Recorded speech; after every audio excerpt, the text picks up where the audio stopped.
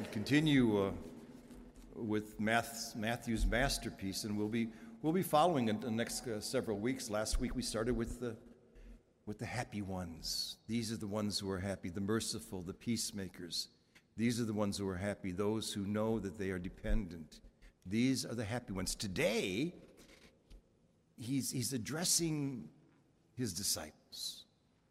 He's addressing us. And he's giving us some wonderful images. He always loves to speak in images. And of course, the images that he gives today are facets of the deepest reality of who we are. And of course, we know that our deepest us is divine. The deepest reality that we share along with our humanity is the very divinity of the Christ, for we are the body of Christ in space and time. So he looks at us and he calls us salt, and calls us light, and refers to us as a city on the hill. And one of the interesting things about all of these, except for maybe the city on the hill, is that they never exist just for themselves. They always exist in relationship to something else. No one's going to ever sit down and say, you know what, I'm going to have salt for dinner tonight. Not too tasty. Huh? But if you take that salt and you put it on a nice fillet and you grill it just right, it's going to be exquisite. It adds zest and flavor, and it's a preservative. You keep it on long enough and you got a beef jerky. But the salt is always working its stuff. Light. We are blinded by the light if we just see the light, and yet when light shines upon an object, and of course we hear light as a reference to the divine all the time. In God there is no darkness, there is only light. The light comes into the world and the darkness could not overcome it, so we've got this wonderful image of the Christ as the light. We share that very light, and the job of the light is to enlighten things, to open things up so that we can see them. And when somebody sees all the way through, when somebody sees into the depth of reality, we call them enlightened. And sometimes that spotlight shows the cobwebs. And sometimes it shows something that we might not want to see, the things that we want to keep hidden, the things that we want to keep in the shadow of things. A number of years ago, the Boston Globe had a regular series called Spotlight, and we remember that they made a movie out of it, as a matter of fact. And what they shone the bright light of the truth upon was the terrible scandal that we were caught in the midst of at that time, and to a lesser or greater extent today, even today. But you are able to cleanse what you can't see, and so the light is imperative. The city on the hill. That was one of Ronald Reagan's favorite terms. We are the city on the hill. And what he was saying is that this is something, if it's on the hill, everybody can see it up there. You can use it for navigation. And his point was that this is supposed to be the great example of democracy. And we are able to then see how it's done because of how we've done it. Well, that was that great American exceptionalism. Now we have lots of questions about it as we shine the light upon it to see the parts that we want to hide in the shadow. So these images are really, really important, and they are always in relationship to something else. I think that speaks a great deal about who we are. For our whole life is a relationship. Our God is a relationship. A relationship of giving and receiving and giving, and that it spills out into all of creation that gives and receives. Without anything else, nothing else exists. And so we are invited to dance inside that wonderful, deep relationship. It probably could be best said this way. We are not about life, or life is not about me. I am about life. I think when we were raised, we were taught, especially those of us who memorized the Baltimore Catechism, that it was all about my individual personal salvation, and that if I worked hard enough and got enough badges and brownie points with God, I'm going to make it into heaven. And today we know so much more that we only make it insofar as we all make it, insofar as we are connected, as Jesus keeps telling us, with the least of our brothers and sisters. Then he goes on to say, but what happens when the salt loses its flavor? Well, what happens when you've got this incredible gift inside of you, and no one is exempt? It has many different manifestations, many different facets, but that incredible gift is inside each and every one of us because the divine is inside each and every one. What happens when it's useless, when it loses its savor, when it can't flavor anything, when it can't make a difference, when it can't be?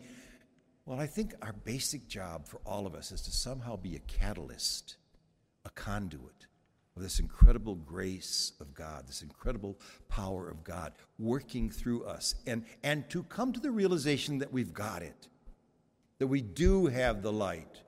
But if you've got the light and you put it under a bushel basket, all you're doing is enlightening a dark room. And so what does Jesus say? And he keeps on with that beautiful image. No, you don't take the lamp and put it under a basket. You take it and put it on a lampstand so that all can see. Oh, just as your light must shine before all others, so that they may see your goodness, your good deeds, and give glory to our heavenly fathers. So we're meant to be this wonderful catalyst of grace. We're meant to be these wonderful conduits of God's presence in the world. Now, the people who showed me this, is, as you've heard me say so many times, until we see it incarnated, until we see it in the flesh, it's really hard to understand what really is going on. Until we see a salty old dog, or we see someone who really is light in the midst of darkness, we really don't know what it is. That's the reason the incarnation is so incredibly, and I think it's the Christian gift to the world, that the divine dwells in matter, and the two can never be separated from each other, ever, in all of matter, in all the material world. Well, so when we see it in another human being, then we get it. I got it in spades when I was a baby priest, and I was assigned to my first pastorate. I was safely tucked away in our high school minor seminary at St. Charles Borromeo, and one Easter Sunday I was told to go down to Hopkins Park, Illinois. I've spoken to you about this before because it's probably been the most profound, radical, transforming experience of my entire life. And so I went down there that Easter because it was during the Easter break, and I said, Easter Sunday Mass. In that room was an old matriarch named Barbara Bratton. Now, Hopkins Park was the largest rural black community north of the Mason-Dixon line at the time. I said the Mass, and it was magic, not because of anything I was doing, but because of the magic of the people that were there. And after the Mass was all over, old Barbara Bratton came forward, took me by the shoulder, opened my mouth, looked inside to inspect, turned around, and she said to the congregation, "We'll take this one." Seriously. I said, Barbara, I can't go. I'm teaching. I'm at the seminary. The bishop's never going to let me go. She said, "Oh, no, you don't understand, son. You don't understand. I'm very close to Bishop Blanchette." And then she says, "And I'm even closer to God." Literally, in 3 months, I was there. I was there. These are people who had to literally choose between food and fuel in the wintertime. And as I did arrive, I found out that we had not paid our oil bill, so the oil burner in the church was not going to work unless we were able to do that because they were going to shut it off. But I can remember you're pretty arrogant when you're pretty young, and you think you got the world by the tail, and I thought I had a mandate from God, and I can remember my very first homily was, because there was this. I said, you've got a means of support here.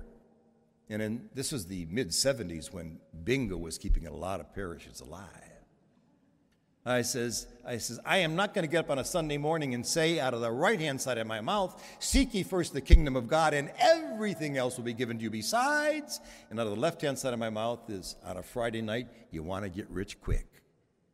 And they all just stared at me. Not a word. But we've got, I think, $5.75 at the collection that day. We did a little better. The next day, knocking on my door was Barbara Bratton.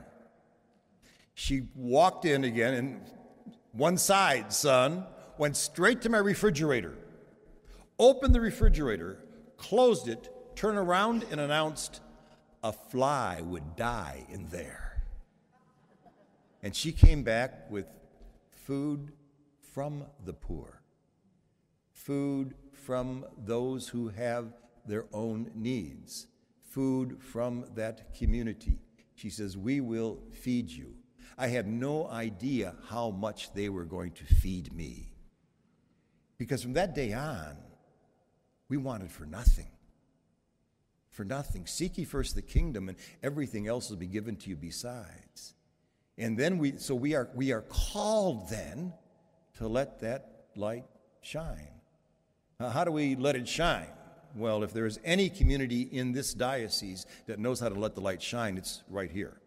It's the Wheaton Franciscans, with the incredible foundation that you have for faith formation throughout so many of the ministry funds that you've been given. We've got incredible needs today. The Greater Chicago Food Depository is begging. The People's Resource Centers always needs help. That light that shines in them shines in us as well.